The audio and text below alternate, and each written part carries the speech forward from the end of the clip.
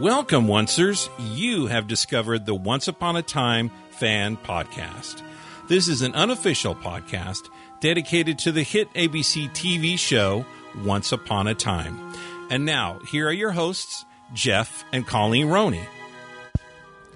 Hello. Welcome, everyone. Hello. This is Jeff and Colleen Roney, and we will be discussing the Dreamcatcher Once Upon a Time episode. And this is our main show. And this also is episode number 300. Woohoo! Let me do some housekeeping, and then we'll do some kind of fun stuff in the news. Cool. So the show notes for this episode can be found at onceupon-a-time-podcast.com/300. So, yeah, the first blog post that we ever did was back in October 28th, 2011. Wow. That was before we even had a podcast, and I did some connection stuff and that kind of thing. The first podcast we actually posted, number one, was on November 13th, 2011. Wow. So that was a pretty cool moment. Yeah, that's pretty crazy. Hi, this is Dylan Schmidt, and I play the role of Balthar on ABC's Once Upon a Time. Hi, everybody. This is Beverly Elliott. I play Granny on Once Upon a Time. Hi, this is Christy Lang. I play Marion on ABC's Once Upon a Time. Well, hello there. This is Keegan Connor Tracy. I play the Blue Fairy and Mother Superior on Once Upon a Time, and you're listening to the Once Upon a Time Fan Podcast. Thanks for listening. Hi there, this is Tony Amendola, and I play Geppetto and Marco on Once Upon a Time. Hello out there in podcast land. This is Timothy Weber, and I play the Apprentice on Once Upon a Time. Hi, this is Abby Ross. I play young Emma on ABC's Once Upon a Time. Hi, everybody. This is Jane Espenson calling you on your special voicemail message line. And you are listening to the Once Upon a Time Fan Podcast. I just calling to say thank you so much. Once Upon a Time has the best fans in the world. Hello, Jeff and Colleen. It's Obi's Girl, and I wanted to call in and congratulate both of you on your 300th episode of the Once Upon a Time Fan Podcast. Your podcast is actually one of the first I ever listened to for once, and it still holds a special place in my heart. I hope Once has a good long run, and I can continue listening to your theories. Keep podcasting. Cheers. All right. Thank you. So we certainly will. Thank you so much, Obi's Girl. Mm-hmm. She actually was the first creator of our second graphic that looked a lot better than the first one I tried. That first one I just kind of slapped together. So thanks so much for her. For doing that. That really was appreciated. We appreciate the message as well. We do. So there was a lot of fun things along the way. We're not going to go too in depth, but I just kind of wanted to take just a minute to just kind of relive a few moments here and there. And we were requested to do this, and I'm happy to do this. So. I'm sorry, Ruby, but look, it's fine. Ruby.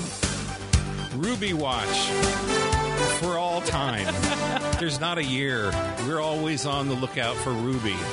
And even now. So we're always looking out for Ruby. So, Tyler, that was for you. Oh, and that's awesome. But we have really had lots of highs, lots of lows. We've been to Steveston twice, which was just a magical experience all across the board. Paley Fest, WonderCon, and RegalCon, and we had lunch with Dopey at Disneyland. We had dinner and a chat with some of the dwarves up in Steveston. Yeah. We had a picture with Josh. We met Lana at RegalCon. Yeah. It's just been an incredible dinner with Ian. Yeah, dinner with Ian At RegalCon. but this podcast is really, there's ebbs and flows, and people watch the first season of this podcast. I mean, it was just we were on fire, and Colleen asked Mig to call in, and he was gracious enough to do that, and he called in a number of times, and the dwarves all called in and sang us a song, and we gave you little clips of other actors and actresses that have called in, left voicemails. It's just been a really incredible thing. But that first season, it was just we were on a high because we were the only one. I think there was only like 2 others at that point, but it was just very, very few. And we had our meetup at Disneyland, which was incredible. So much fun. Hot as hell. And I need to apologize. I think it was hotter then.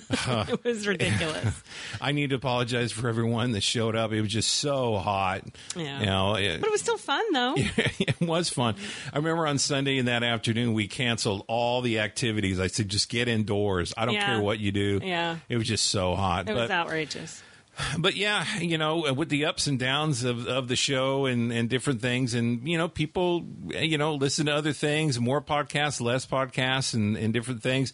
And we've kind of gone on through the storm. You know, we wanted to throw in the towel. But the moment we saw the scene from season 3 at D23, we re-upped. That really kind of caught us again. And, you know, we need to thank Adam and Eddie and all the writers and the great actors and all that. But it's been a lot of fun. I think the funnest podcast season we've done was when it was 3. Yeah. Season 3, when we had the pirate theme, and we had a lot of fun. Some people like the fun that we had, some don't. We also did a live show for a while, and I had to pull in some little things to fill in the gaps because there was just, I knew that not everyone would get there for the first hour, and so we had a 2-hour live show. I mean, that's a long time to fill in a lot of stuff. And then toward the end of that run, we just wanted our Saturday back. We wanted some flexibility, and I know some people really enjoyed the live show, and you know there were some really fun parts of it. But you know we moved on and kind of focused on what we do best. And then there were other podcasts around that came along, and we love the other podcasts. They do things that we don't do. And I think as a mosaic, it is a beautiful thing when all the different podcasts do what they do best. And I think that's really serves you guys, the fans. So it's 300 episodes. I mean, that's a lot. It's a lot. So it is a lot. And there's a lot of work that goes into it. And, you know, we've talked about this before. I kind of have it a little easier than Jeff does. I pretty much just show up. And I get to flip the switch for turning on the mics. That's pretty much my job. But Jeff, on the other hand, spends an awful lot of time, you know, prepping and editing and making sure that he has all the right information and getting things set up. And he puts in a lot of hours and a lot of, you know, of himself into this. And so, you know, you deserve more kudos than I do simply because you are the one who's running the show. Well, this means a lot to me. I love the show. I love talking about the show. And there were people really behind the scenes that I want to give a little shout out to. I want to thank Daniel Hale, Tommy Pix. They are they're my Dr. Phil. I remember there was a point I was just so low that it was right before D23, and I wanted to really throw in the towel. And so I went over to California Adventure to go meet up with Daniel and Tommy, Daniel Hale and Tommy. And we sat down at the table, and I said, I want to quit. Yeah. And Daniel said, you can't. You cannot quit. And, you know, Tommy just kind of said, you know, let's, you know, don't do it. Don't quit. You know, you guys are doing a great job and all that. And so, you know, my point in all this is not just us. Right. There has always been, at the beginning, we had the sheriffs and the deputies that were helping us out. There's always been a Brad or an Obie's girl or all these different folks. Marilyn. Cat Slay. Janelle. I mean, I could just name names over and over and over. But when you send an email in, it means so much to us because it's like not only is someone listening, but they really want to add to what we're doing here. And so I just want to thank everyone, all our podcast friends, Daniel Lewis and the crew, and Josh and Steph, and I'm starting to name show. You know, it's just Once Upon a Podcast, and oh my gosh, everyone, we all are in this together, and I just want to thank everybody. Whether you listen a little bit or you listen the whole, if you listen the whole time, I always talk about giving a Purple Heart away, because that's a lot. That's a lot to hear me yammer, and Colleen with her dulcet tones helping me say the right words. Yes. So anyway, thank you so much, and of course we have one more special shout out to give. Sure. And that would be to Lady, the mascot.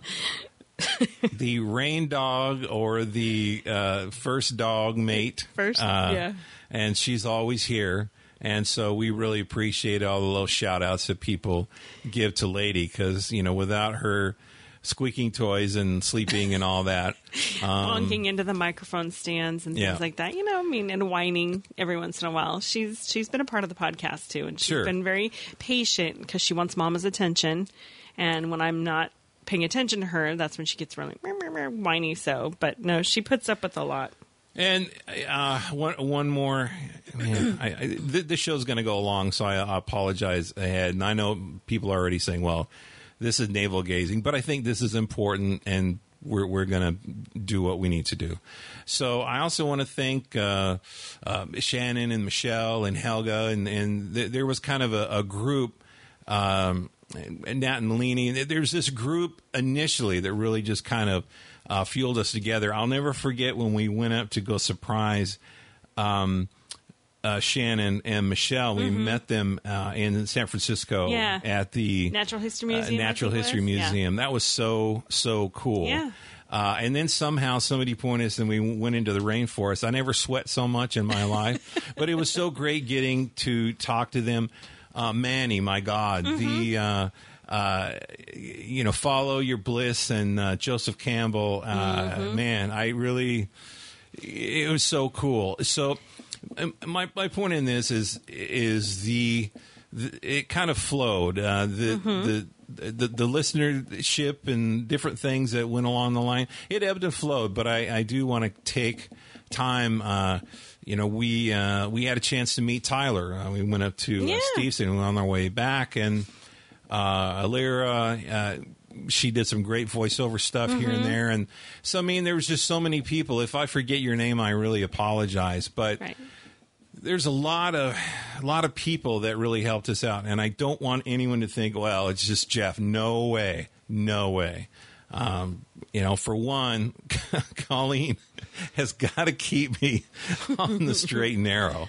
And there is that. And that is a full-time job. Yeah. Just kidding. So podcasting's tough. It's not easy. No. And, when you get a 1-star review, it's tough. People can say, well, Jeff, just don't let it get to you. That's pretty hard. So we're in season 5, and I don't know if we're going to have a 6 and 7 and 8, but we're here for the long haul. And, We said that from the beginning. Sure. We said that from the absolute beginning, that we were going to stick it out through the tough times, the good times. We were going to do it till the series ended. And we didn't know how long that was going to be, 1 season or 8 seasons. I remember that being one of the first things we said. And so, here we are at season 5. We could have another couple more years. We could have another year. We could have no more. We don't know. But we are in it for the long haul, and we've been very grateful that we have stuck with it, because we've made some good friends doing this, and we've met some really great people doing this, and we have, we've had some great experiences that you pretty much highlighted. And there's one more person I do want to mention that, was a listener, was a faithful listener, was very involved and very active.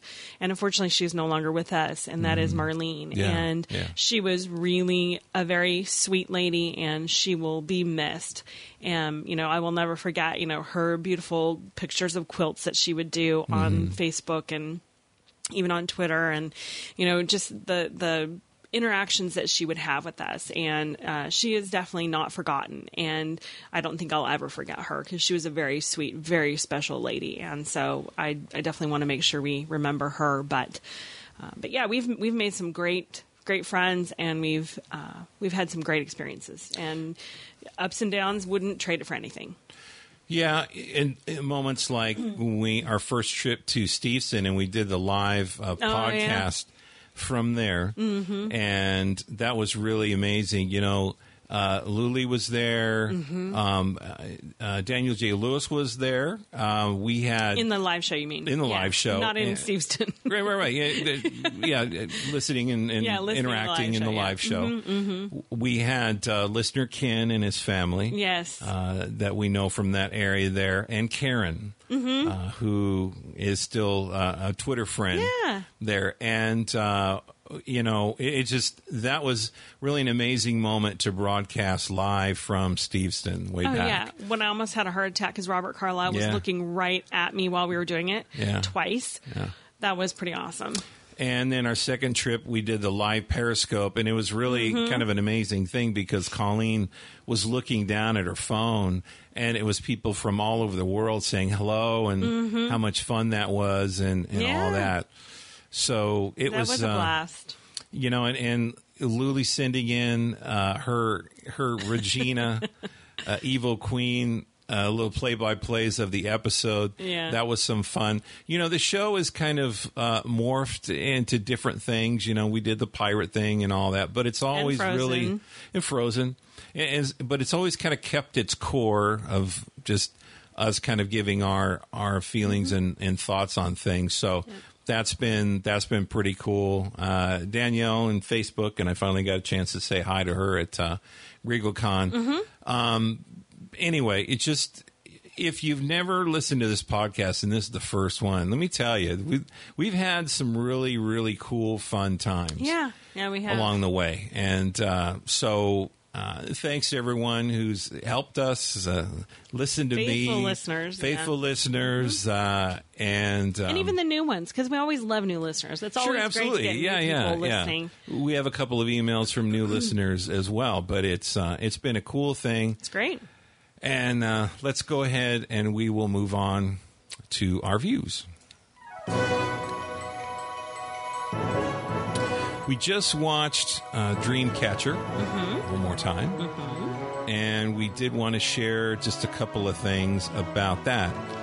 And I think the first thing I wanted to mention was that Rumpel used the magic word on Emma that he used on Regina in season 1. You're right. He said, please. Yep. Which is funny because, you know, that obviously was a nice little throwback to that. So that was great. And there was a speed bump in front of Emma's house. I don't know. It was there. I don't know why it's there. I guess they have speeders in front of Emma's house, and that would be really I'm sure there are frustrating. Probably some folks who are, you know, speeding down that street. You mentioned something that I did you notice noticed a connection of something. Totally didn't. I missed it the first time. I mean, I kind of noticed it, but it didn't register, didn't sink in until this particular watching of the show. It was the date with Henry and Violet, and I believe they were in Camelot when this happened.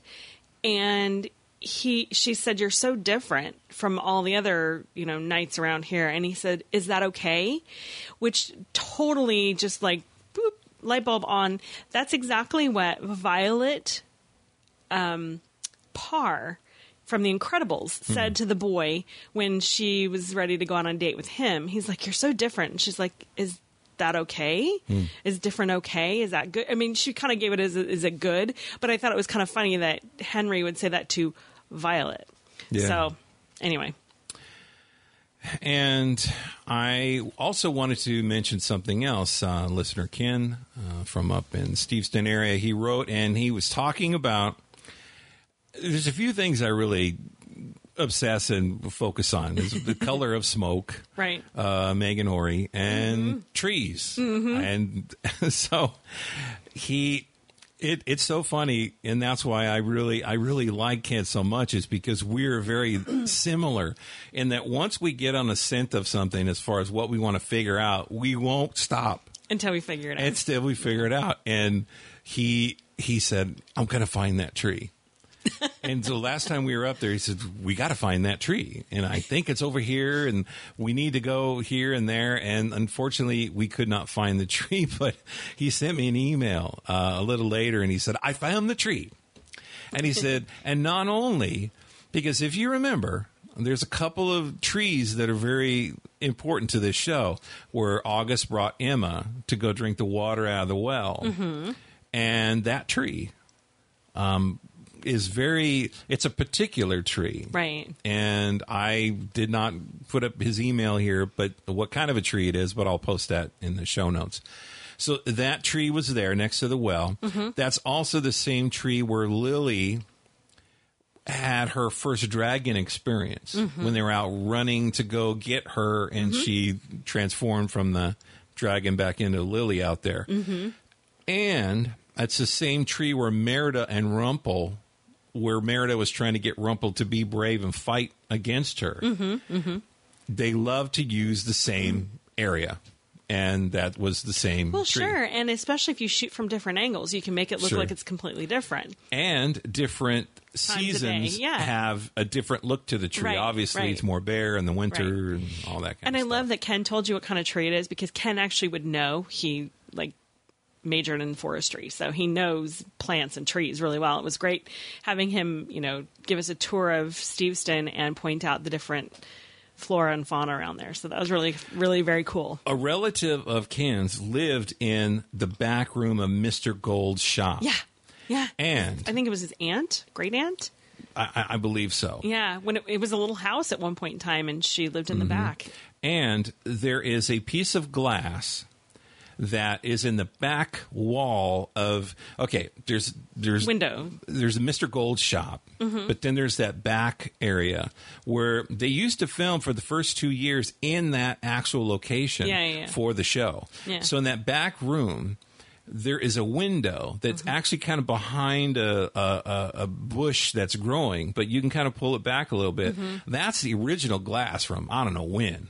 Yeah, early 1900s. But it was like handmade glass to put in there. Yeah. So anyway, you don't get that on any tour, folks. No, you don't. All right. So our tour, you do. But.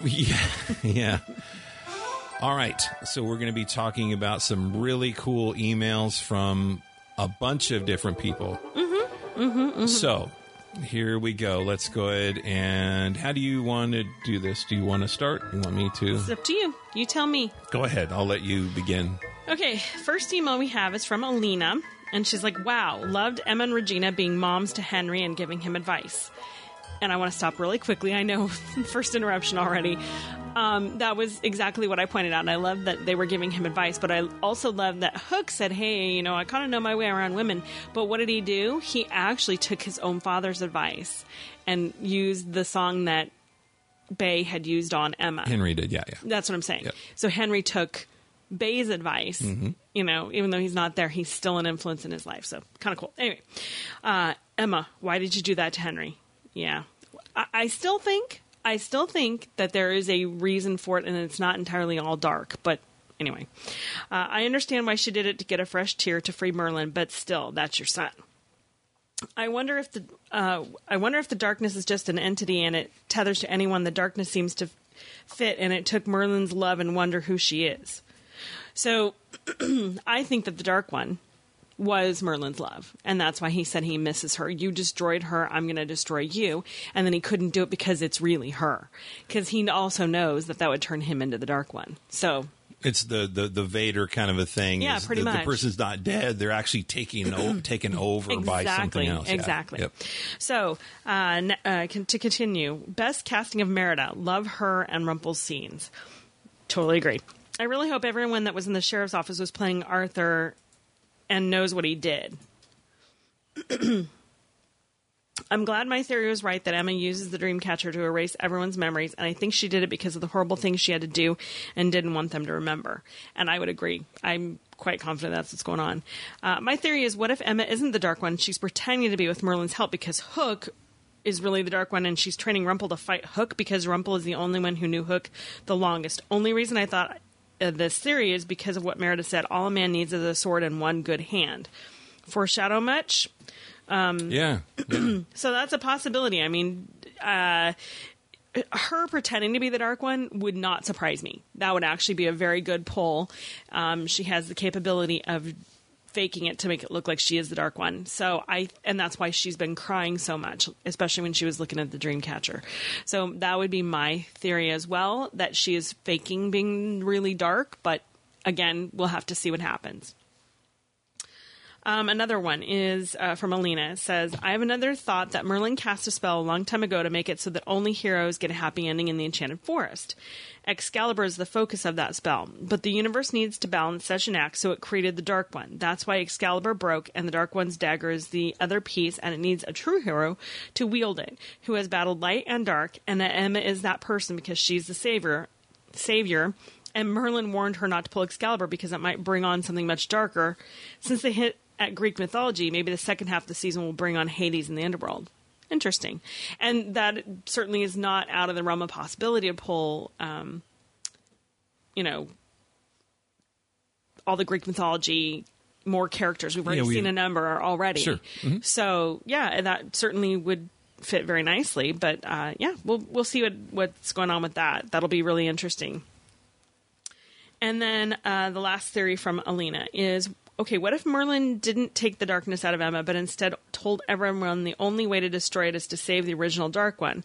And the original Dark One is alive, and the dark entity we saw that almost took Lancelot is the Dark One way of corrupting people to become the Dark One so that they can get more souls and to be more powerful. And everyone decides to have their memories erased so they wouldn't want to mess up the plan.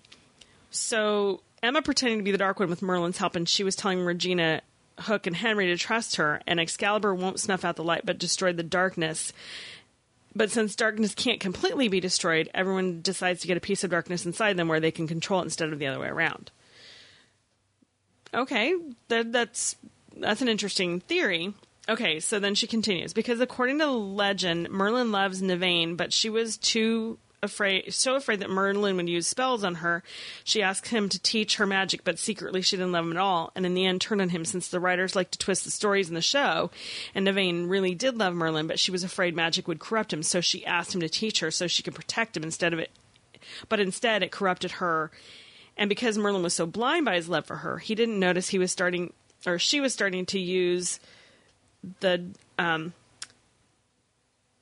her dark magic, and in the process she turned into the Dark One, so Merlin defeated her by sending her to the Mists of Avalon, and to make sure to keep her there, he created Excalibur and broke it in half to create the dagger to control her. But Merlin was so impatient to try to save her himself, he couldn't kill her, and this is why he became a tree. And since we know Merlin can see bits of the future, he thought Arthur will be the true hero that can help him destroy the darkness. But he was wrong, and Merlin realized he needs not only Emma, but everyone to help him out. I don't know, just a thought.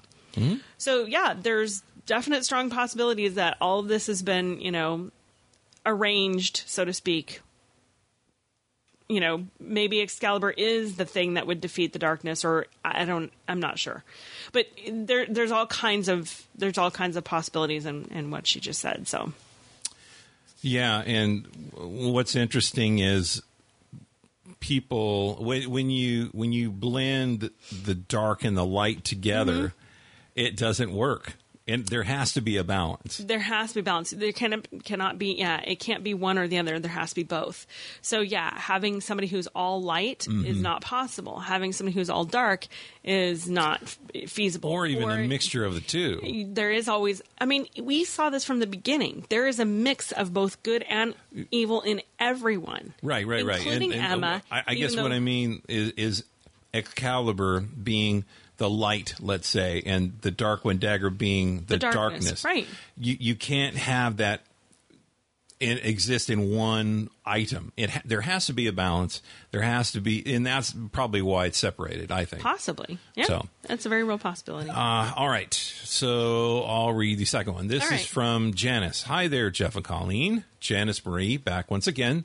Just wanted to give my thoughts on the episode Dreamcatcher. Number one, let me get one thing straight. I'm pretty sure I'm not the only one who thinks like this, but this episode was a roller coaster of feelings for me and all the other Violet Believer shippers. Number 2, I am very conflicted about Emma right now. I mean, how could she betray her own son? Not only did she cause Henry's heartbreak, but she also broke Violet's heart by forcing her to break his. I understand that watching Cora do it to Daniel gave her inspiration and figured out how to free Merlin, but come on, Emma, a child, 13-year-old girl, that's too far. I think even for Cora. I think we're seeing that, kind of going back to what Merlin said, is doing the wrong thing for the right reasons is still wrong. And Emma is seeing the result. The result would be freeing Merlin, but at what cost? Right. And you're talking about the cost. Right. Is that it broke Henry's heart for no good reason to him. I mean, look, you could sit down and say, look, I'm going to do this. You're not going to understand, but it still would be heartbreaking because I think he's fallen for her and I think she's fallen for him. And so anyway. Well, the other thing too is I think Emma, having been brought up in the real world, not the fairy tale enchanted forest world, right? I think she understands that in reality, he's going to suffer a few heartbreaks over his lifetime. And, not that that's a really good excuse or reason to do what she did, but I think in some aspects it's actually a good thing that she did. So it teaches him life is not perfect. You got to deal with the heartbreak and you move on. And Regina healed from it. So yeah, but yeah. Do you know what I'm saying? I understand, but it is still a bad way to do it. But right. I understand what's going on with it, and I understand that is reality. Is that sometimes people's hearts get broken. And I know happens to everybody. Absolutely. And I know I'm kind of taking a right turn here, but I'm just saying that's why I love a television show instead of a movie. Because a movie is a set 2 or 2.5 or 3 hour thing. Chunk of time. Mm-hmm. And with a television show, you can come the next week or 2 weeks or 3 weeks down the line and explain how she came to this, and then she can talk to Henry and see if they can't come to some kind of understanding or something like that. So I understand what you're saying, Janice, but on the other side, that's the way life is, and I think we will see the coming back together of Emma and Henry and discussing this and that kind of a thing. Yeah. And look, he got a kiss out of the deal. Yeah. I mean, in the end, through that, something good came of it. So, number 3, who's going to buy Cruella's car? Maybe David, so Henry could have a car to drive when he turns 16. That would be quite a car to drive. That is correct. And I actually tweeted once upon a podcast, and I go, I'll buy the car, but they better fix the alignment. They better give me new tires. They better give me new brakes because Cruella really is not a good driver. Here's my question. Who's selling it? Well, probably, yeah. Who's the one selling it? I don't know. That's Who's a getting good the money question. for it? Maybe Dopey's kind of sees the opportunity to kind of be he's a tree outside the town line. Man, we got a mess in Storybrooke. We have a little. We always have a mess in Storybrooke. Okay, number 4. I wonder when Emma saw Merlin after she freed her from the tree, if she thought, "Oh my God, that's the guy that spoke to me at the movie theater when I was 6 years old." Possibly. She might have recognized him if she thought about, or even if she didn't realize that was exactly who he was. Mm-hmm. She may have thought to herself, okay, I know this man. I'm not sure why, but I know him. He's familiar. So it'll be interesting because maybe we don't know. We haven't seen yet. Maybe he appeared to her more than one time over her lifetime. Right. And which I find really tough to believe because, again, he's been in this tree for a really long time. So how he managed to appear to Emma when she was 6 is really interesting. Okay, I'm going to say this, and some people don't like me talking about Lost. I still say if you haven't seen Lost, you should. I know there's a lot of people that say I will live my life without Lost and I'll be just fine. You're probably right, okay? Mm-hmm. But I do think that we're going to see these types of appearances of other characters throughout, just like Jacob did to the other characters in Lost. But I also want to say this, is that even though we've been told dead is dead, I think it might be interesting to, if we're going to be going back, and now we're talking about Greek mythology, and we're talking about going back to the original Dark One and all that, what if there's a way to undo all the evil deeds in your life and bring back everyone who is dead or killed by I believe if you sit down with the character Regina right now and say, what's the one thing that you wish you could do to fix stuff? And I think that's what she would say, is bring back everyone that I killed wrongly. Okay, but I'm going to play devil's advocate a little bit here. And remember, when Marion came back, quote unquote, and Regina was mad, she was supposed to be dead. Okay. Right? All right. If you think about it, things would be very, very different. Things turn out the way they turn out because they're supposed to.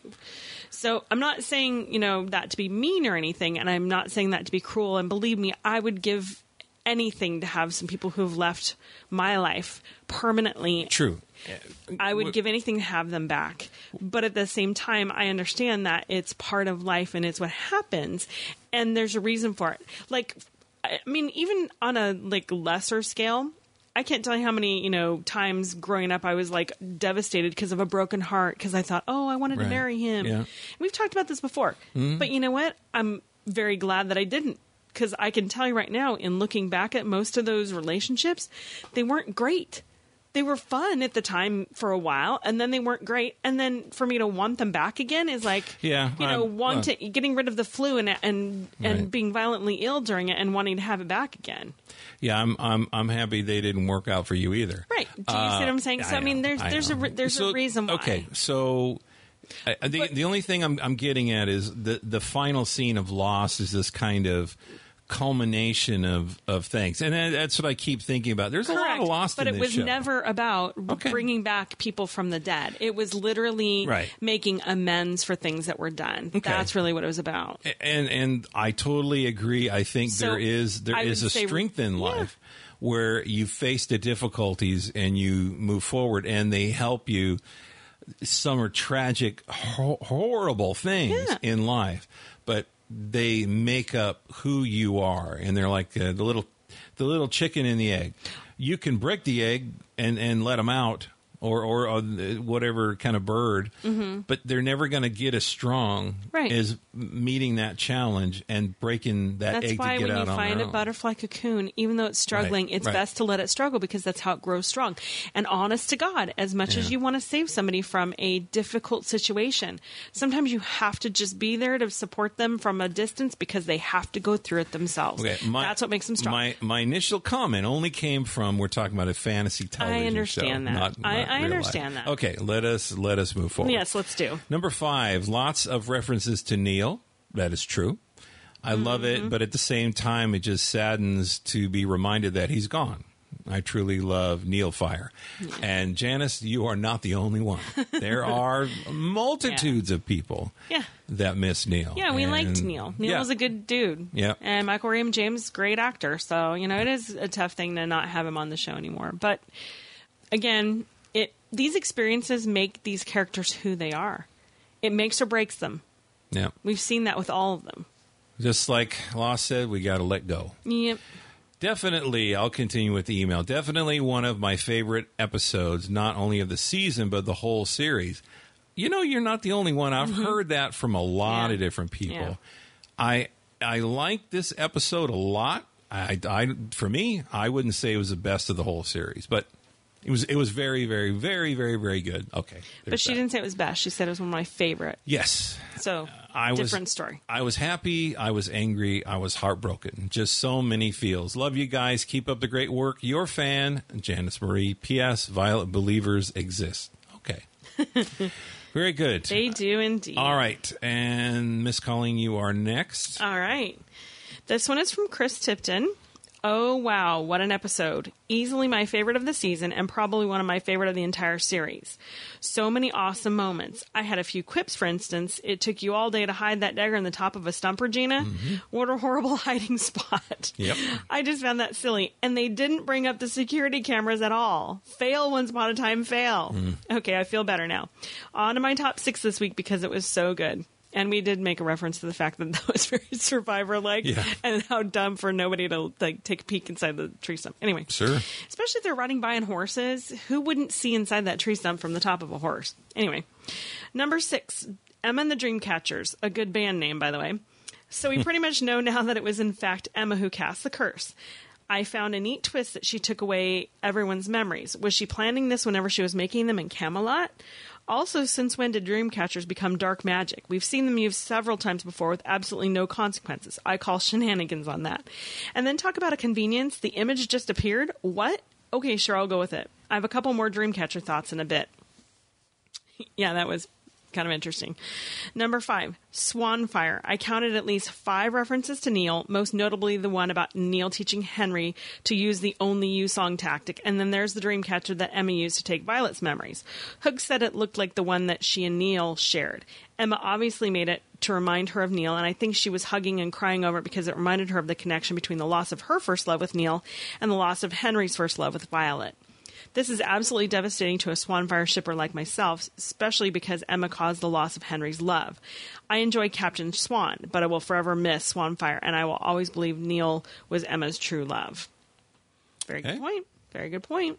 Lots of references there for sure. Yep. Number 4, Violet Hart. I love Henry and Violet, and I ship them so hard. Regina being freaked out about Henry having a girlfriend was cute. And then Hook telling him he knows his way around women with an eyebrow raised. So good. So genius of Henry to come up with the dance idea. I was in stitches over Henry having the worst dad talk ever with Sir Morgan. I loved Henry trying to learn to be a knight in the Force to try to impress him. But I loved Regina and Emma's advice to him even more. Be yourself. And then Henry setting up the date at Granny's. So cute. I thought Violet was acting strange, and I was afraid maybe she wasn't who she seemed to be. So as devastating as it was to find out why she was acting that way, it was also a relief. Violet being so confused about all the things from our world was cute, and then she asked Henry if he's courting her. Feels. I was so devastated that she turned him down, so again, it was sad but also relieving to find out that it was Emma's fault. My heart was shattered when Henry found out it was Emma. What a twist that was. I really don't know how Emma can make this up to him. I know she had a good reason, but still.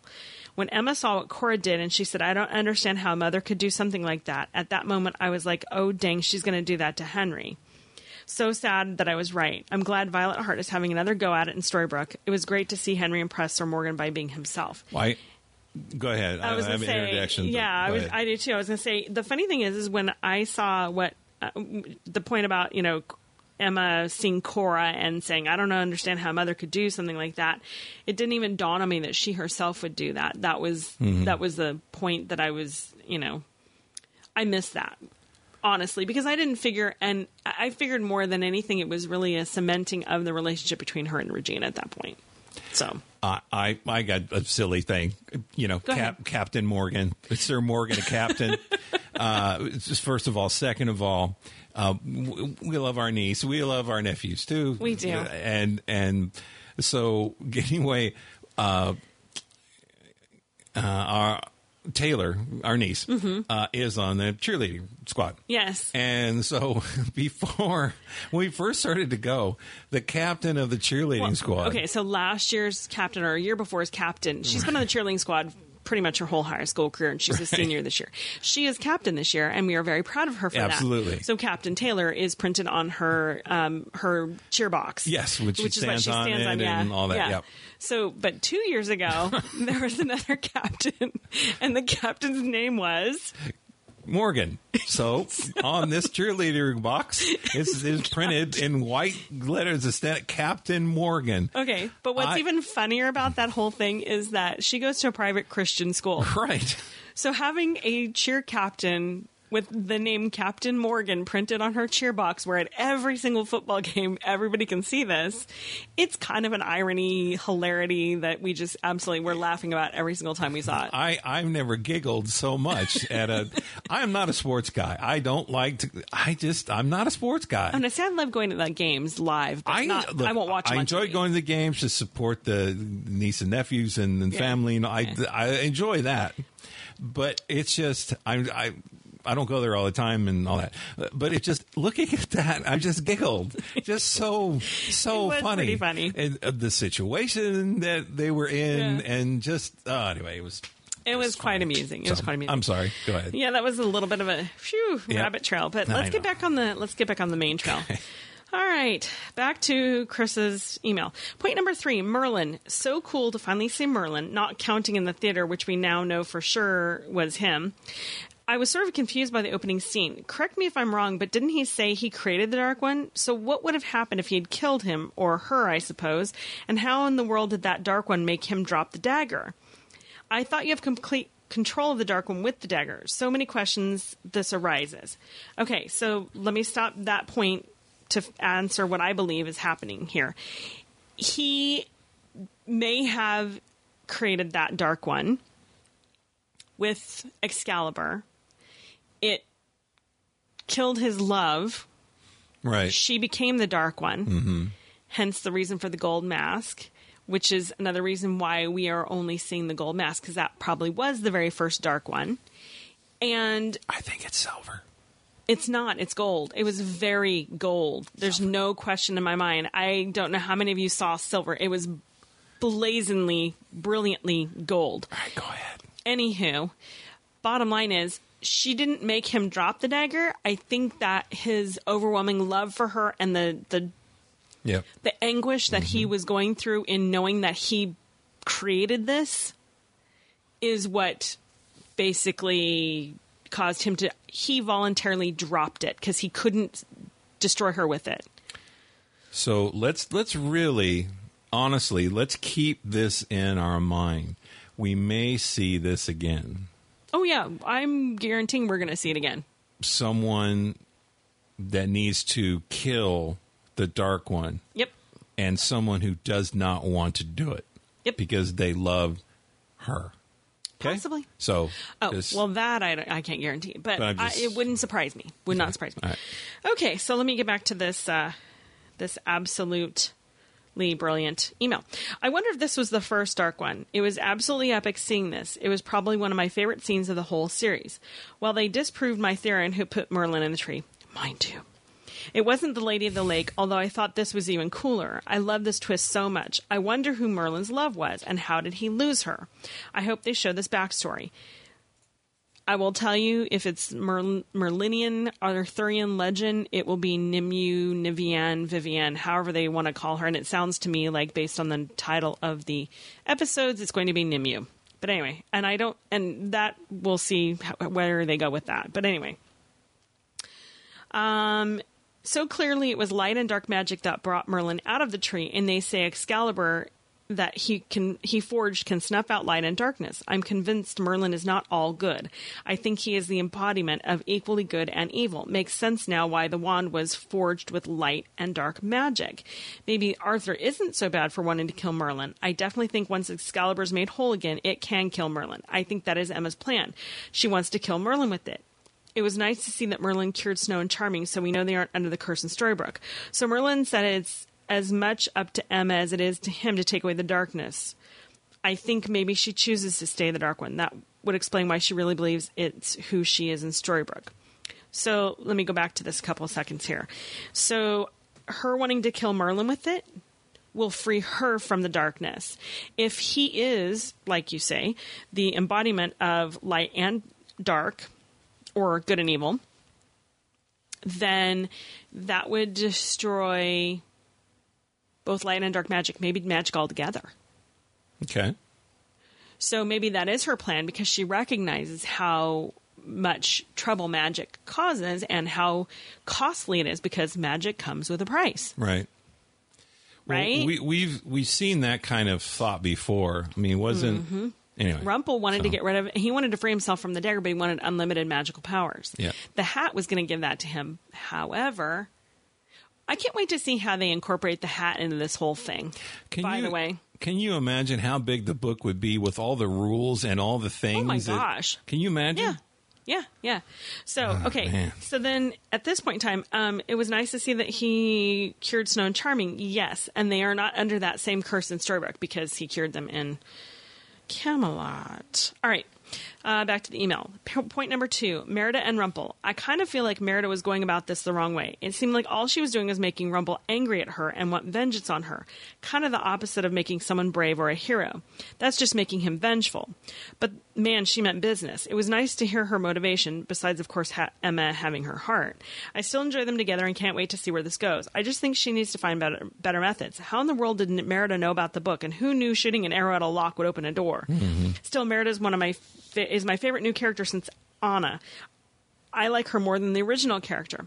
She is definitely different than the original character because she's a bit more grown up now. Yeah. Her parents are gone. She's queen. So, yeah.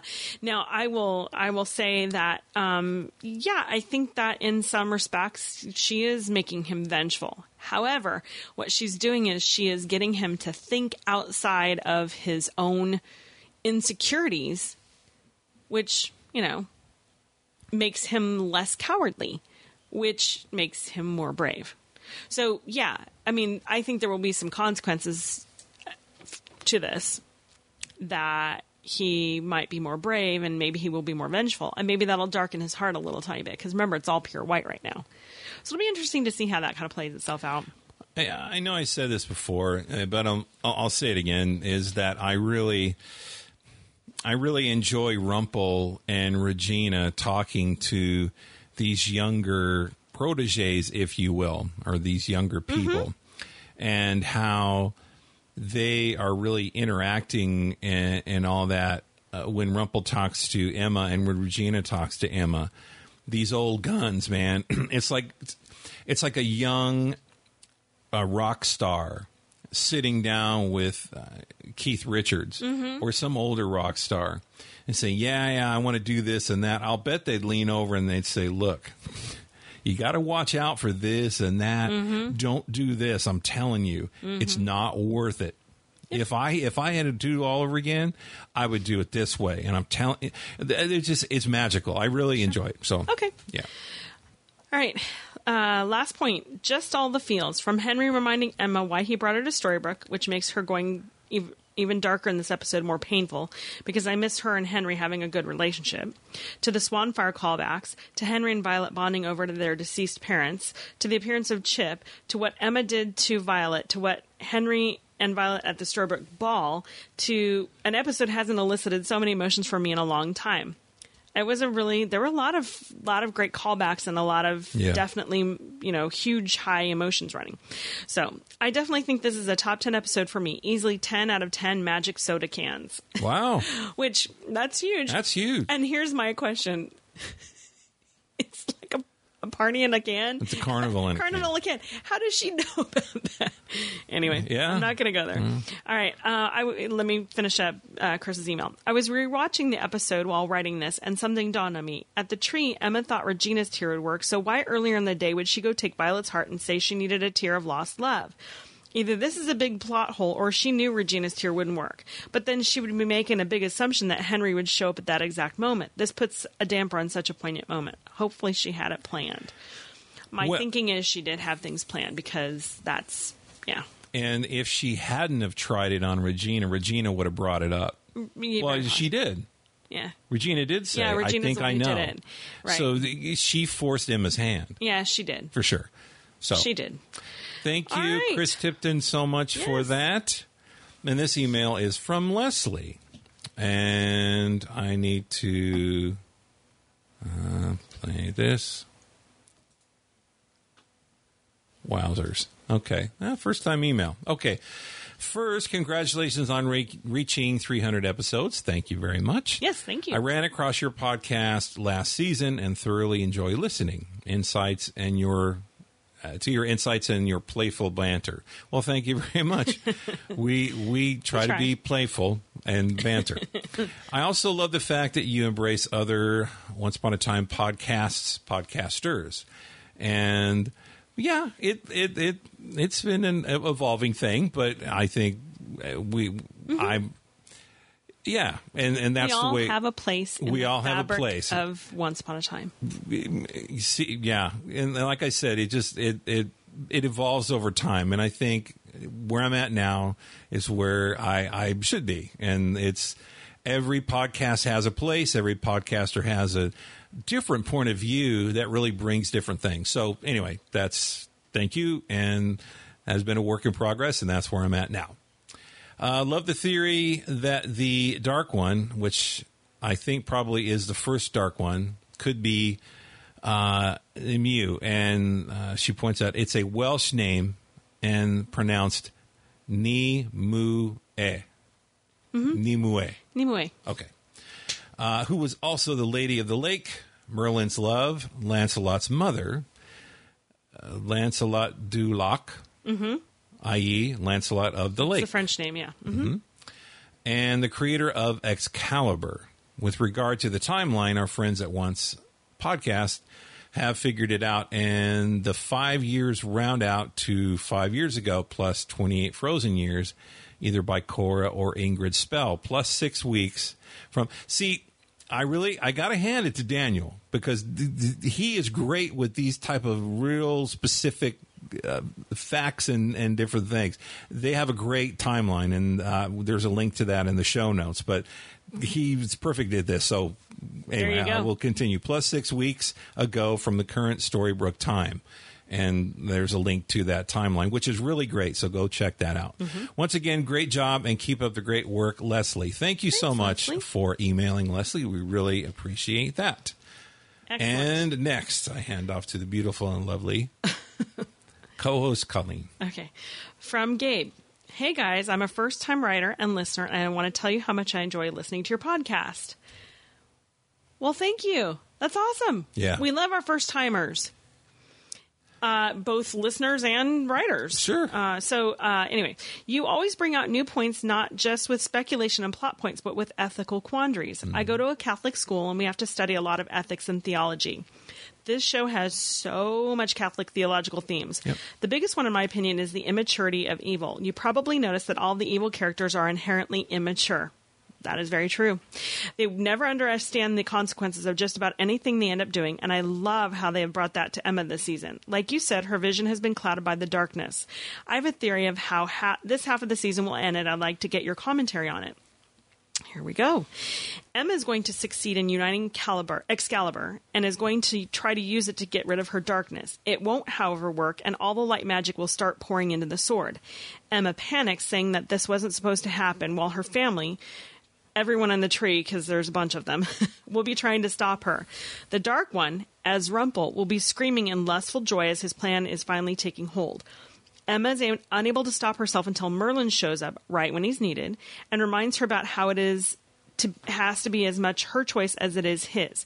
She fights the pull of the darkness with Merlin, and finally they succeed in putting the darkness in Merlin's hat.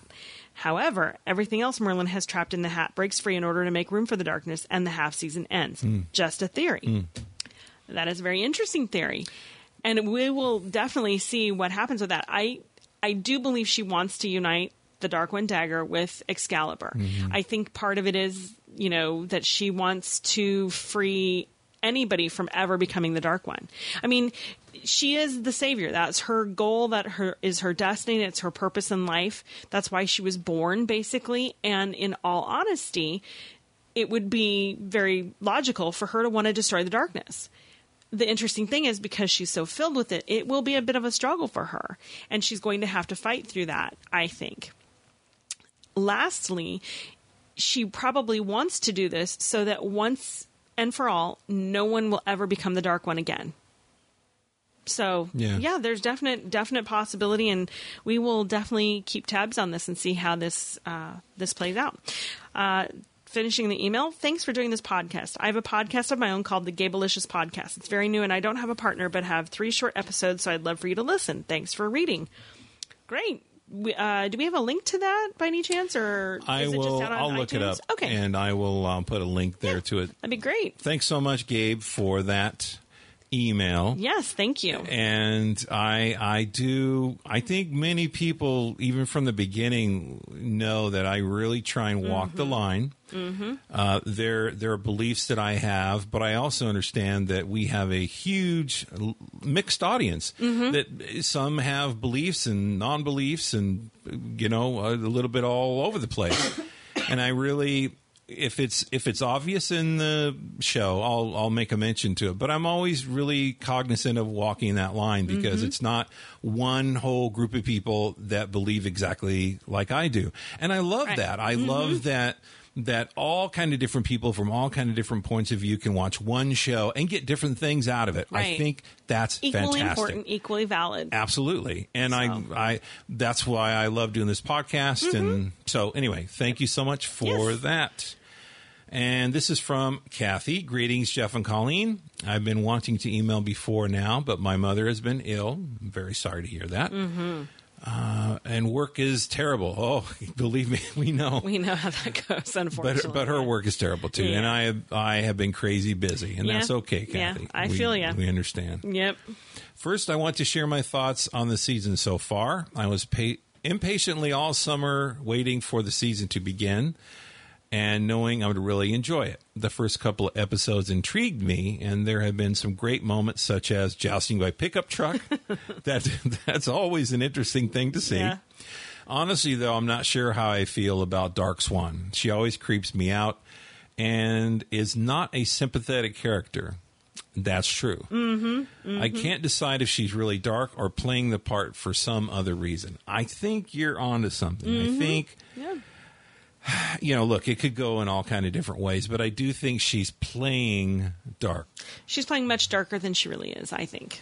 Because it reminds... There's always some darkness. There's always been a little bit of darkness. But I think she's playing much darker than she really, really is. Look, I know there's... Okay. Let's say it this way. We've seen quote-unquote evil characters. They really aren't that evil. Right. Their demeanor and their look and who they're supposed to be is really evil. But when you watch them, they kind of maybe talk about it. Maybe there's threats, but they don't really do anything. I'm talking specifically about Hook. Some people don't like Hook. Oh, no. Okay. I was thinking more Cruella. Okay, Cruella. That's another one. great example. Even Ursula. Yeah. I mean, look at the back. Even Maleficent. Look at the backstories of all these characters. Some of them have done some really terrible things. Others have kind of hinted that they might have been, bad. Cora's pretty evil. Cora's pretty evil. Regina's done some evil things. So has Rumple. Absolutely. But Cora's one of the ones that I would say, even knowing her backstory, she was pretty skanky. But okay. Evil skanky. I know. Anyway. All right. So I'm not a big fan of Cora. So, but I understand what you're saying is that what I'm trying to say is Emma as the dark one really isn't that dark. Some people would point to, well, what she did to Violet's bad. I understand that. Yeah. But I think in her mind, so let's look at it this way. The interesting thing is Rumple really pointed out what's happening to her. Is it you justify what you did? Absolutely. What you do, you're justifying, and in the end, you're going to lose the ones you love. And also another comment that Merlin made to her is that darkness gets into places in your life and in your heart that no one else sees. Only you do. Yeah. And to let it go, it's like the roots of a tree. I mean, you've got to make sure you want to get it all out. Are you sure you want to let it all go? Yep. And so that's the thing with Emma is that she's playing. Even Regina's telling her, don't use that dark magic, man. You don't know. It's starting to take you over. I mean, she didn't say that, but that's what you can get from it. So, but I think Emma's trying her best to not become dark, and it's a battle and it's a fight. Just look on her face when Henry was on her porch and Henry said, was talking about, I miss this. And she looked at him in the car and said, I do too. Yeah. It's just so, there's a fight. So Absolutely. Not, I don't think, anyway, it's going to be interesting to see It will be. going forward. So I'll continue. I feel for poor Killian. Emma finally admits she loves him and then starts to become the one persona he has sought to destroy for years. And that is true. Mm-hmm. But it's not to see him. It's nice to see him teaming up with Robin, Regina, and especially Belle to figure out what Emma is up to and trying to stop it. I like that too. Belle always has a book or a theory, or she just knows. She knows. Well, she's very well educated. She is. I have to admit that in this particular episode, when we rewatched it, I noticed that Robin had like maybe one line the whole time. Yeah. He made a comment and that was it. Actually two, but yeah. Okay, but you know what I'm saying? He had a very small, he was there. He just had a very small part. It was very funny. So anyway, go ahead. It's kind of like the way Belle used to be. You know, I mean, everyone's talking and Belle says, I think we should go there. Oh, good idea. Let's go. I mean, just that's all that we got. And everyone's so mad about Belle last season. How come she's there? She's not doing anything. She's not saying anything. Now it's Robin. Yeah. And if anybody should be more involved in Camelot, it should be Robin Hood. I mean, I don't know. No, not really. Okay. Well, there you go. Not necessarily. Sorry, Kate. Totally different Sorry, story. Kathy. I will continue. Yeah. All right. I was thrilled to see Lancelot. Love that character. And so far, am really liking Merlin. And the spin Adam and Eddie have put on Camelot. Bad Arthur is fun. Okay, and Liam Garrigan is just perfect for that role, by the way. Arthur. Yeah. He's very, very good. You know, and it's funny. That's what they said about Lost. They had the most good-looking people, and they crashed that plane. No kidding. There's some very good-looking people on this show. I wasn't even referring to his looks. I just think he's a great actor, and I think he's done a really good job in playing bad Merlin, where he feels justified in what he's doing, but we don't know if he really should be because he is kind of a bad guy. Yeah. So, anyway. All right. Continue. I am really looking forward to seeing Ruby again. Oh, you and me both. We are in that line. And watching some of Killian's backstory. That's true. I would like to know more. Mm-hmm. Who his father is. Mother. Yeah. Where does he come from? I just hope the Dark Swan is resolved without hurting too many more characters. Yep. Yeah. How will Henry ever get over what Emma did to him through Violet? And kind of like what I said before is that's what's nice about a television show is we can have things kind of stop down for a conversation about it. Well, and they won't resolve it in 5 minutes. Yeah. Yep. You know? We have seen how Henry has forgiven Regina for all the stuff she put him through, quote unquote, when he was growing up, right? Yep. You have no idea my life sucks. That was a pilot episode. And now look at him. He absolutely adores Regina and recognizes that she was doing what she did because she loved him. So he'll eventually forgive her especially once the plan and the reason for what was done is revealed. That's when it'll be easier for him to forgive her. It'll take some time, but he'll eventually do it. All right, I'll continue with Kathy's email. Second, I want to thank you and congratulate you on your 300th podcast. Thank you very much for that. I eagerly look forward to listening when a new podcast is released and replay the ones that summarize favorite episodes during the hiatuses. Listening to both of you helps me get through a very boring workday. We are here for you. Because sometimes we listen at our boring workday to this. Yeah, so we understand. We feel you. So thank you for that. I also wanted to mention that I have been watching Heroes Reborn. I was so impressed with Robbie Kay. Oh, Robbie Kay. He is so good. Yeah. He was great in Once Upon a Time, but I have not seen Heroes Reborn as yet. No. So I will continue. So Kathy said, I was so impressed with Robbie Kay as Peter Pan that I've started watching his other work. Finally, are you dressed or dressing up for Halloween? If so, as what? We get so very few trick-or-treaters at my house, but I will be a pink flamingo for those who do come by. Take care, Kathy. Thank you so much, Kathy. Thanks. Actually, yesterday at work, I dressed up as the Cloud because I work in IT and because my coworkers insisted upon a computer IT-themed dress up as a group.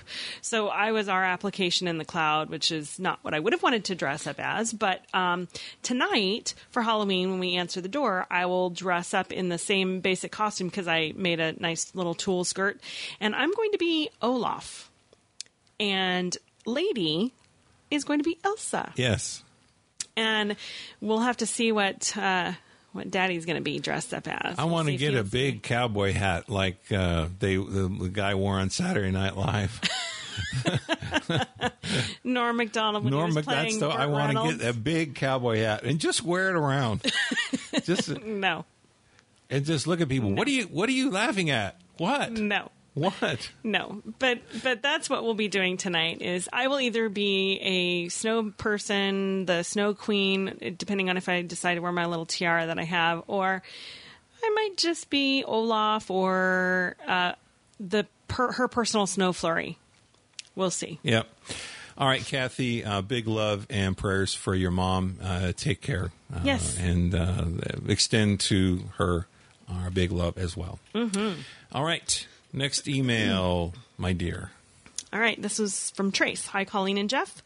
Hope you're not as grumpy this week. Nope. I think this week's episode could turn that grumpiness around. Mm-hmm. I thought it was very good.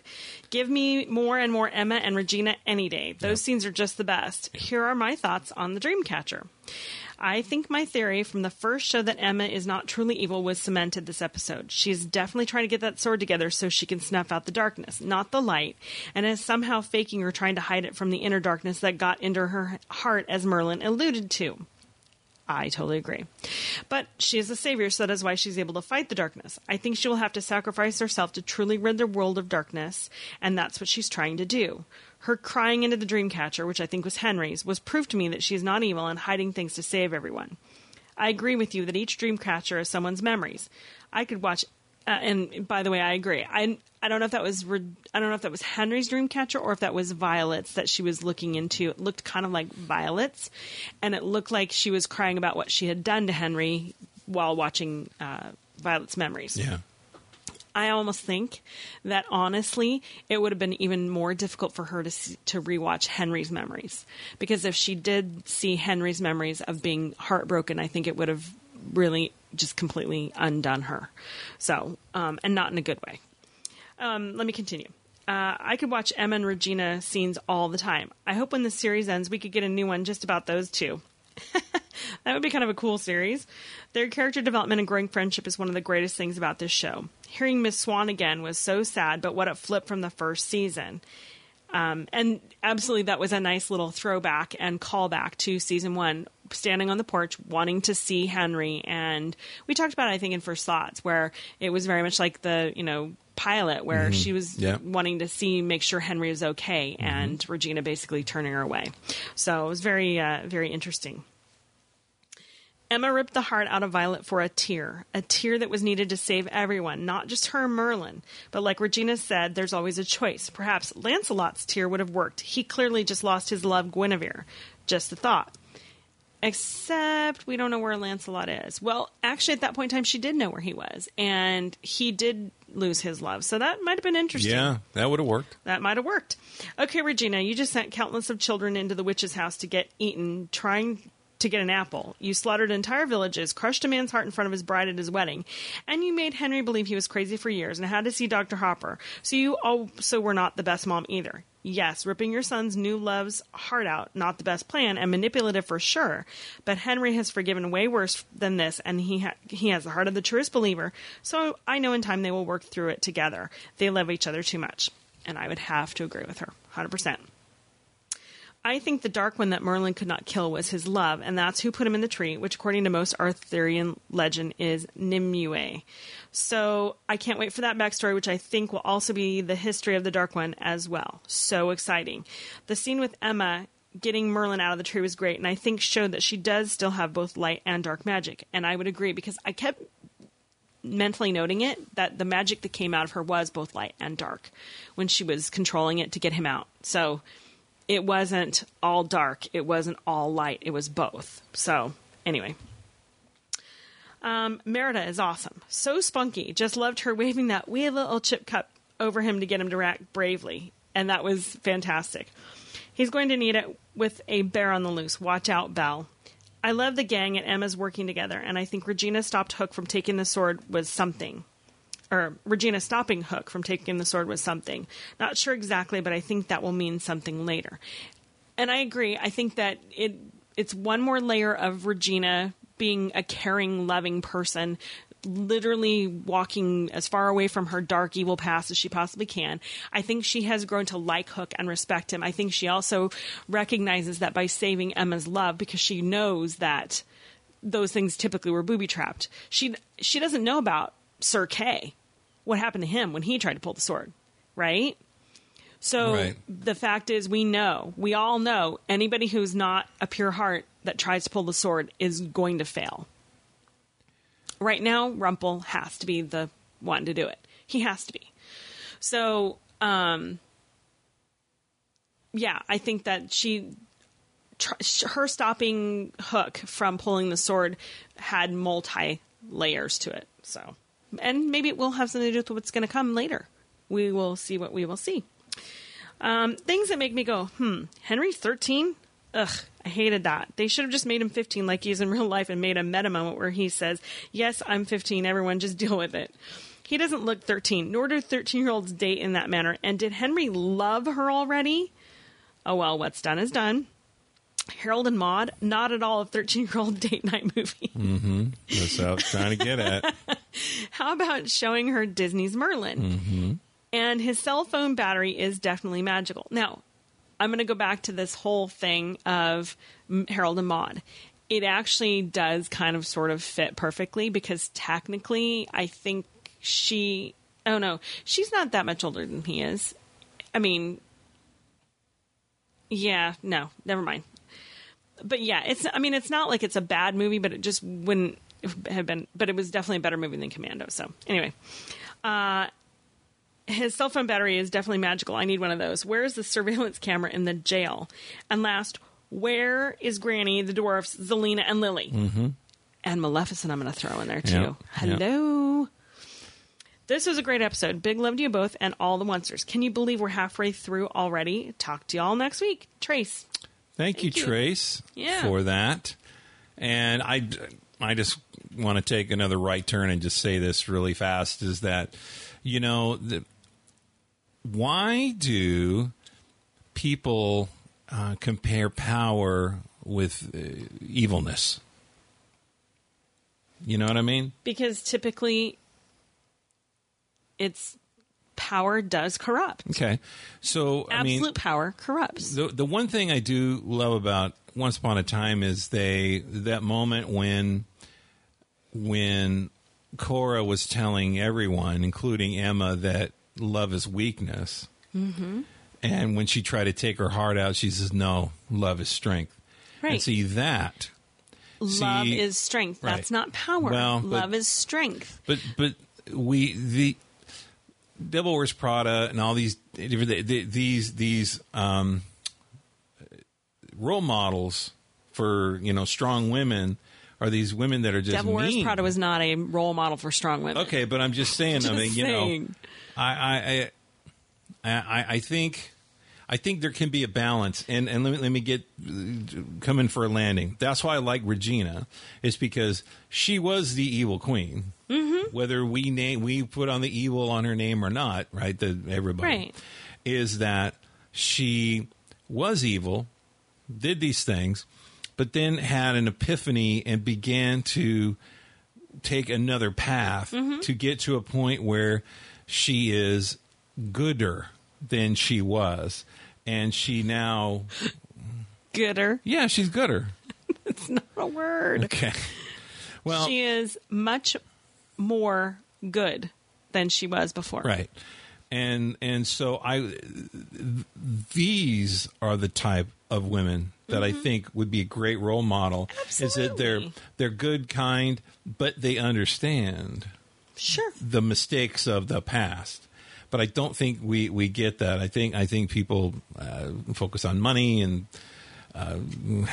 press stuff, and it's all about what we've coverage. Been saying the entire episode: balance. Right. You cannot have an excess of one or the other. Yeah. There's a balance. And I know that's just going to make some people's hair stand on end to say, wait, you're saying you should be equally bad and equally good? Well, okay, maybe not so much that, but we all have that in us, and I think that is the thing that well, drives us. it's the intent. I can leave right now and let you finish the podcast. Yeah. I can go straight to the bar and just get loopy and then drive. Yeah. Right. Yeah. I could. Yeah, you could. If, Yeah. But I know what that will do.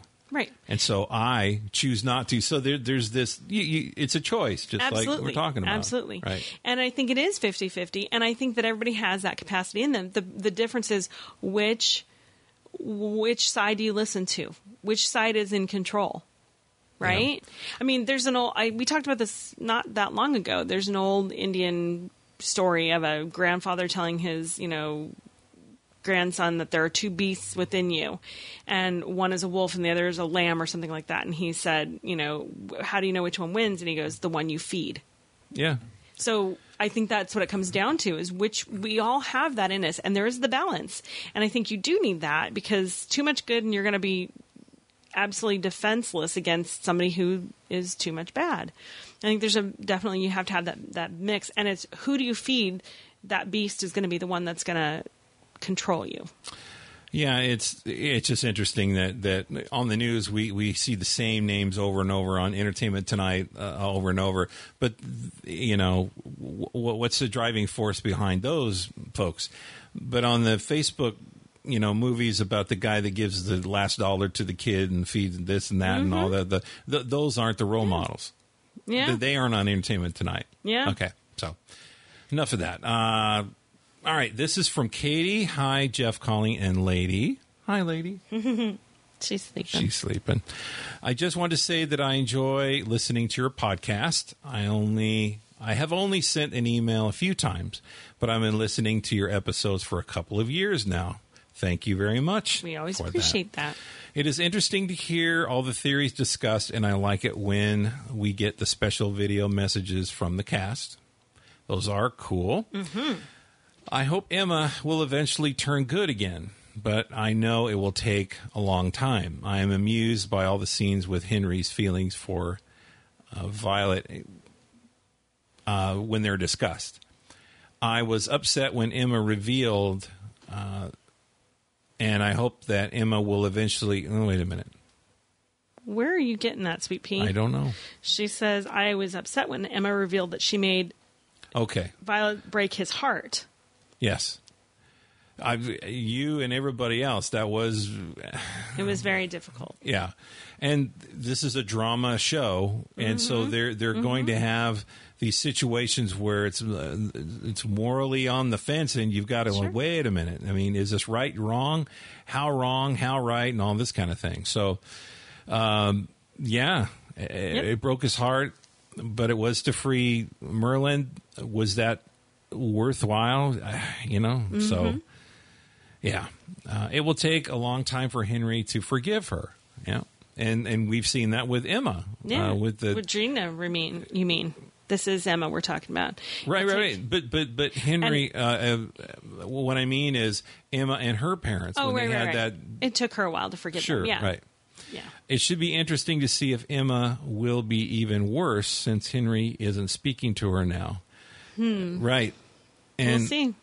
Because we've seen the same type of steps with Regina. It's like things are going so well, and then there's some problem, and then it gets worse and worse and worse. When someone's hurt and by themselves, it's just it's the worst. Yeah, it's not a good idea. So yeah. I did get to see some of the cast at Enchanticon and Spooky Empire in Orlando. Lana, Gil McKinney, Rebecca, and Ariel were there with a few other actors and actresses from the show. Lee Ehrenberg, Beverly, and Faustino Skyped with us at Enchanticon since they were supposed to come but weren't able to make it. Beverly had responded to me on Twitter before as well. The cast is really great. They are very, very and sometimes when you get a cast member that's very, very, very, very busy, it's hard to get a response from them. But I know that they read through. I know they check through. We've had reports that the cast listen to the podcast. So the stuff that the fans create for them, I know that they read it, check it out, videos and drawings and all the different things. So. The tough part is that there are so many fans. Yep. And while they do check through things, it's really tough literally it would be a full-time job for them to spend all day responding to everybody. So I know it's really, special when they get a chance to take time to respond to your messages. And if they haven't responded, just be patient. I know they're ridiculously busy, so bear with them. Yep. Have a happy Halloween and a great weekend, Katie from Florida. Thanks, Katie. You too. Thank you so much, Stay Katie. Safe. Just stay safe and have fun. Yep. And Lady says thank you. Yeah, she does. She's All right. dreaming about rabbits, something.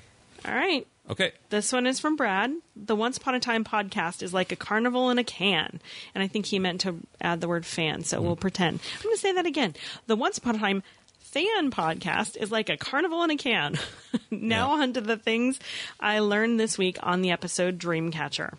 Number 1, Sir Morgan will have his hands full trying to explain to Violet why she can't take a smartphone back to Camelot. Yep. About the roaming charges. Probably not very good reception either. Yep. Number 2, Emma needs an Etsy store for those dream catchers. Does indeed. That's funny. Number 3, wiping someone's tears with a dagger is not a soothing sentiment. No. That is absolutely true. No. Number 4, make sure there are no sharp objects in the vicinity when meeting your girlfriend's father for the first time. Yeah. I mean, there's a whole big group of swords. It's not good. Yeah. If Merida was your workout trainer, this is number 5, you'd think twice about cheating on your diet. Yep. Pretty much. Yeah, because she'd have like a bear claw behind her and say, yeah, you want this? Come on. Come on. A bear claw. That's really funny too, by the way. I see what you did there. Okay. Number 6. I love bear claws. Yeah. Number 6. Forget the tumblers. The arrow is the new lockpick. Yeah. Exactly. She's good with it. Pretty much, though, it's going to kind of lead whoever, the police to your location because, it'd be tough to get around that one. Yeah. Number 7, Peter likes his pumpkin parties. He does. He does. Oh, my gosh. Number 8. And I hear they're all organic. Yeah. Number 8, ripping out the heart of your son's girlfriend is a horrible first impression. Yeah. Mm-hmm. Yeah, this is going to hurt a little. Yeah. Sorry. Yeah. Number 9, he's not too bashful when he's hustling Doc at the strongman game. Oh, man. He was going. Oh, that's funny. It was nice to see Mig and David. Yeah, that was pretty funny at the carnival. Yep. Number 10, stealing memories, ripping out hearts, capturing and imprisoning people is bad, but breaking and entering is where the Dark One draws the line. Mm-hmm. Oh, that was funny. But I love the way that they all work together to get inside. Like, wait a minute. Okay, so Henry. Yeah. Wait a minute. If you have something of Henry's, there's a lot of. There was a lot of, and it sounds bad, but I'm just going to say there's a lot of witchery in this episode. Sure. There's the potions and the this and the that, and it's alchemy. Get somebody, get a Henry scarf, and that we'll use that. I don't know. It's just very. Yeah. You're saying it. So, Yeah. All right. Brad's observations. I agree 100% with Colleen. I love hearing that statement. Because so often people are like, well, I don't know. I say you're right all the time. Most of the time. Most of the time, but not always. But the same thought was going through my mind when Merlin said, you destroyed her, the only woman I ever loved. This Dark One is without a doubt the woman he is talking about. The smaller body and mask totally give it away. I agree 100% with Brad. That's what I've said from the beginning. I'm like, okay, hey. dude. Anyway, Hook even tells Emma that she is not the same person as the Dark One, mirroring what happened with Merlin and his love. And that is absolutely, I totally agree. Totally agree. Burning questions. Why the heck did they not check the video surveillance cameras in the sheriff's station? I could forgive this if we hadn't seen it used already when Zelena was in prison. Arthur wouldn't have manipulated the footage because he wouldn't even know what a camera was, but the show completely glosses over this. It's so maddening sometimes. Mm-hmm. All right. Don't forget, guys, the horse always comes before the dance. True. That is true. And I agree with you, Brad. I mean, seriously, yeah, the video surveillance is really annoying. But anyway. And I got to thank Brad for our Rumple voice. Man, I mean, well, it's just so many great things. I mean, he recorded the intro that we used at RegalCon. I mean, it was just so thank you, Brad, for the email, and thank you for all that you've done, and just the little bits and the. Yeah. When I email and call people and say I've got this crazy idea, he didn't hang up on me, or he didn't say it's too crazy. But all right, so let's try this out. I've never tried this, so let's do this before the next email. We have a magic Rumple ball. And go ahead and ask your questions or give your theories about Once Upon a Time. I'm sorry to spring this on you. Awesome. So go. So no pressure or anything. No. Let's see. I do believe we're going to see that the first Dark One was Nimue. I'm not even going to pretend I can pronounce it properly. Nimue. Okay. Nimue. All right. Let's see what the. Am I right? Let's see the magic Rumple ball says. Yeah. Yes. No. Yes. No. Yes. No. Yes. Oh. Yeah, you're doing pretty good. You are doing pretty good. Yeah. So let's do another one. Do you have any more? Let's see. Do we think that Emma's pretending to be the Dark One, that she's not really the Dark One, and that she's holding on to the Dark One right now because she knows that's going to save everybody in the end? All right. Let's see what it says. Your call cannot be completed as dialed. Please check the number and try your call again. Oh, man. Let's try Maybe again. I should just rephrase it. Okay. Let's try and rephrase it. All right. Okay. So is Emma just pretending to be the Dark One so that she can save everyone? Okay. I can make it happen if you're willing to pay the price. Ooh. Oh. Boy, that's tough. That is really tough. The sad thing is she might just have to be willing to pay the price. Yeah. Let's try a different one. Let's try another one.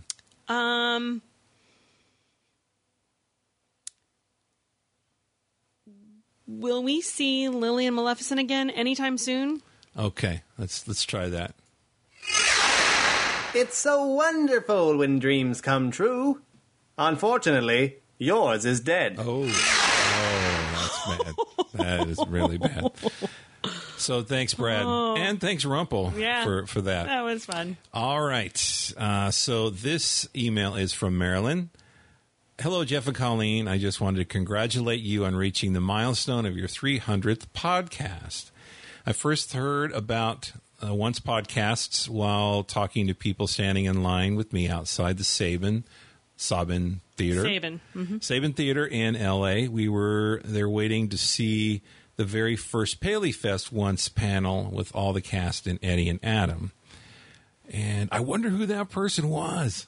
I don't know. So anyway, I like to thank them. Yeah. So anyway. Well, no. She first heard about Once podcast. Right. Multiples. So it wasn't necessarily one of our but listeners. Still, I mean, but yeah, I mean, I'm grateful for that, but at the same time. That got her there. So, I mean, okay. And that's, look, what I've learned, I have done all kinds of different advertising and bought ads and all this stuff. But the best way to introduce people is face-to-face, one-on-one, talking about it. Mm-hmm. That's really the best way. It's like anything else. Yep. It's just like people trust people that know and are listening to something. And so it's really cool that Word of mouth. After discovering the existence of Once Podcasts, I went to iTunes and downloaded just about all of them that existed at the time. Then, just like Goldilocks, I went through them one by one to see which one would be the best fit for me. I dismissed some for being too negative, and others, the personalities were just too annoying. Some were just a general disappointment. Finally, I tried the Once Upon a Time fan podcast, and I knew I'd found what I was looking for. Your in-depth once episode discussions, comedy bits that made me laugh and sometimes groan. Those were meant to make you groan. I planned that. No, I didn't plan. Anyway, groaning that's fine. And your general enthusiasm for what had quickly... That'd be genuine enthusiasm. Genuine enthusiasm. I should have had you read this. For what had quickly become one of my favorite shows. So thank you for producing your podcast for us Oncer fans. You have given me hours of thought-provoking entertainment, and I truly appreciate it. Your podcast fan, Marilyn. Thank you, Marilyn. Thank you we so have enjoyed much. So many times being able to connect with Marilyn at events, D23 and other events. She came to our meetup, yes. And we've seen her a few other times too. So it's been really great being able to, connect with her in person, and we really enjoy that. So she created our second iteration of our album art logo for the podcast. So thanks again we love for that. We do. We appreciate that. And we so saw much. her at WonderCon, too. WonderCon, you're right. WonderCon and actually RegalCon. She was there. Yeah. That's right. That's right. So RegalCon was a cool time. Yeah, if you did not go, it was a good time. Yep. Thanks for it all, Roxy. Thanks so much. Mm-hmm. All right. This is from Janelle on Facebook page. I know I tagged you both in my original post, but I wanted to say a few other things. I'm thinking the thing Rumpel needs to do is bring Maleficent back from the dead. Wait. I don't think that's... I think that's an old one, Sweet Pea. That's an old one. My mistake. Let's look for the new one. Sorry. Okay, this is the new one. Jeff Colleen, I wanted to say thank you for all that you do. I remember finding our podcast on your first episode, and I've been listening ever since. There have been ups and downs, like the first try at the holiday episode, and joys and sorrows and comic relief when stress takes over. There's a time when Lady was just a baby. You looked after her for a young lady in the building who had us loving her as we do now. With this 300th episode, I can't help but wonder if Don Juanito will be making an appearance. No, I don't know. Wow. Don Juanito's been gone. I think he went home for a while to his home country.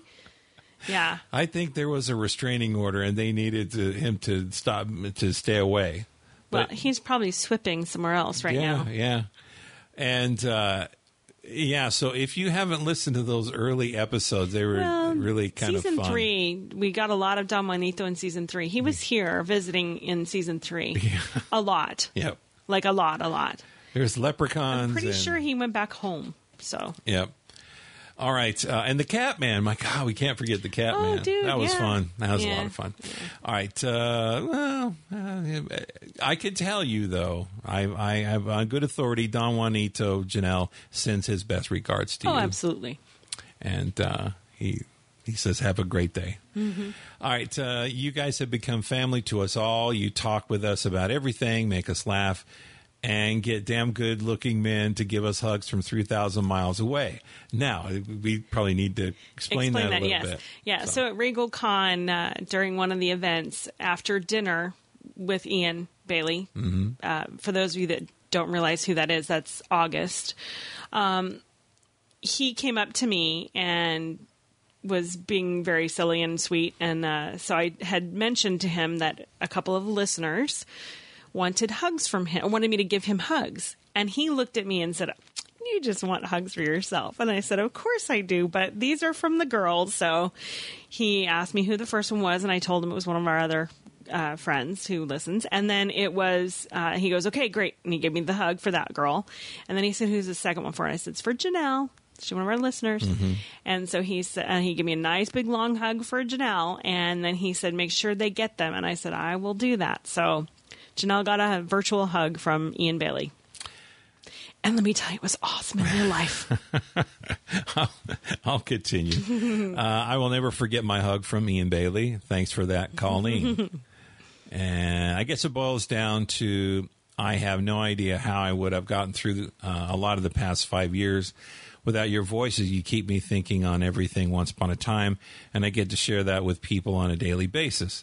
I had a huge discussion at school yesterday before class, and I don't want to go into details, but Janelle's really faced a lot of challenges over the last 5 years, and we're just really proud of where she's come, where she's gone to, and where she is now. It's just really fantastic, and I know there's a lot of people. You know, it's interesting about a show is a fairly constant thing, television show. Right. It's written by the same people and the same actors and all that.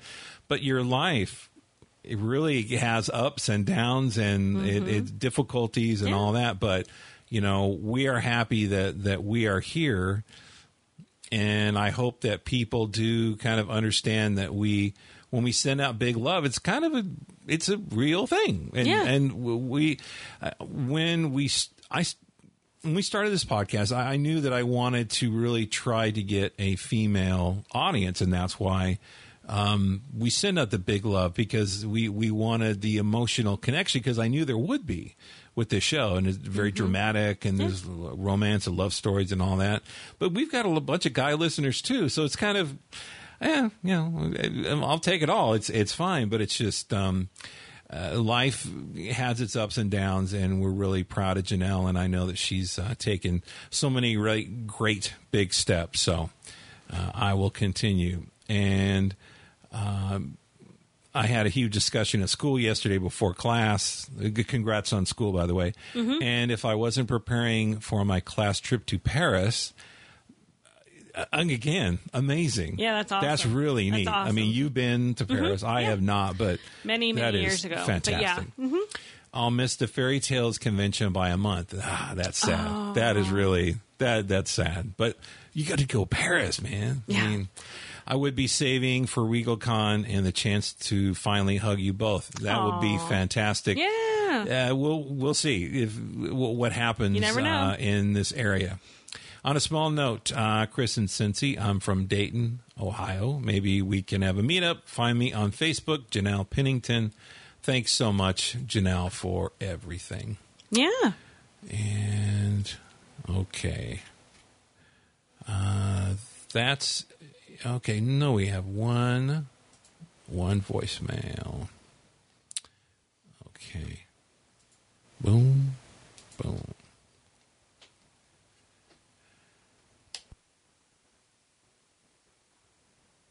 Hi, this is Kathy at Stilati Mila on Twitter.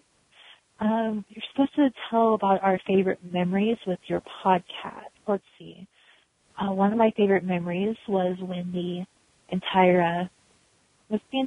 all the 7 dwarves were wishing Merry Christmas.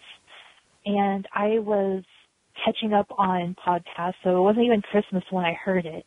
But I was at work shelving books, and I was having a really rough day because I just found out my grandmother was pretty much on her deathbed if you stayed away. And I just remember being filled with hope and even having to go to the bathroom to cry for a minute. It was like a good cry. It's like the world's not ending.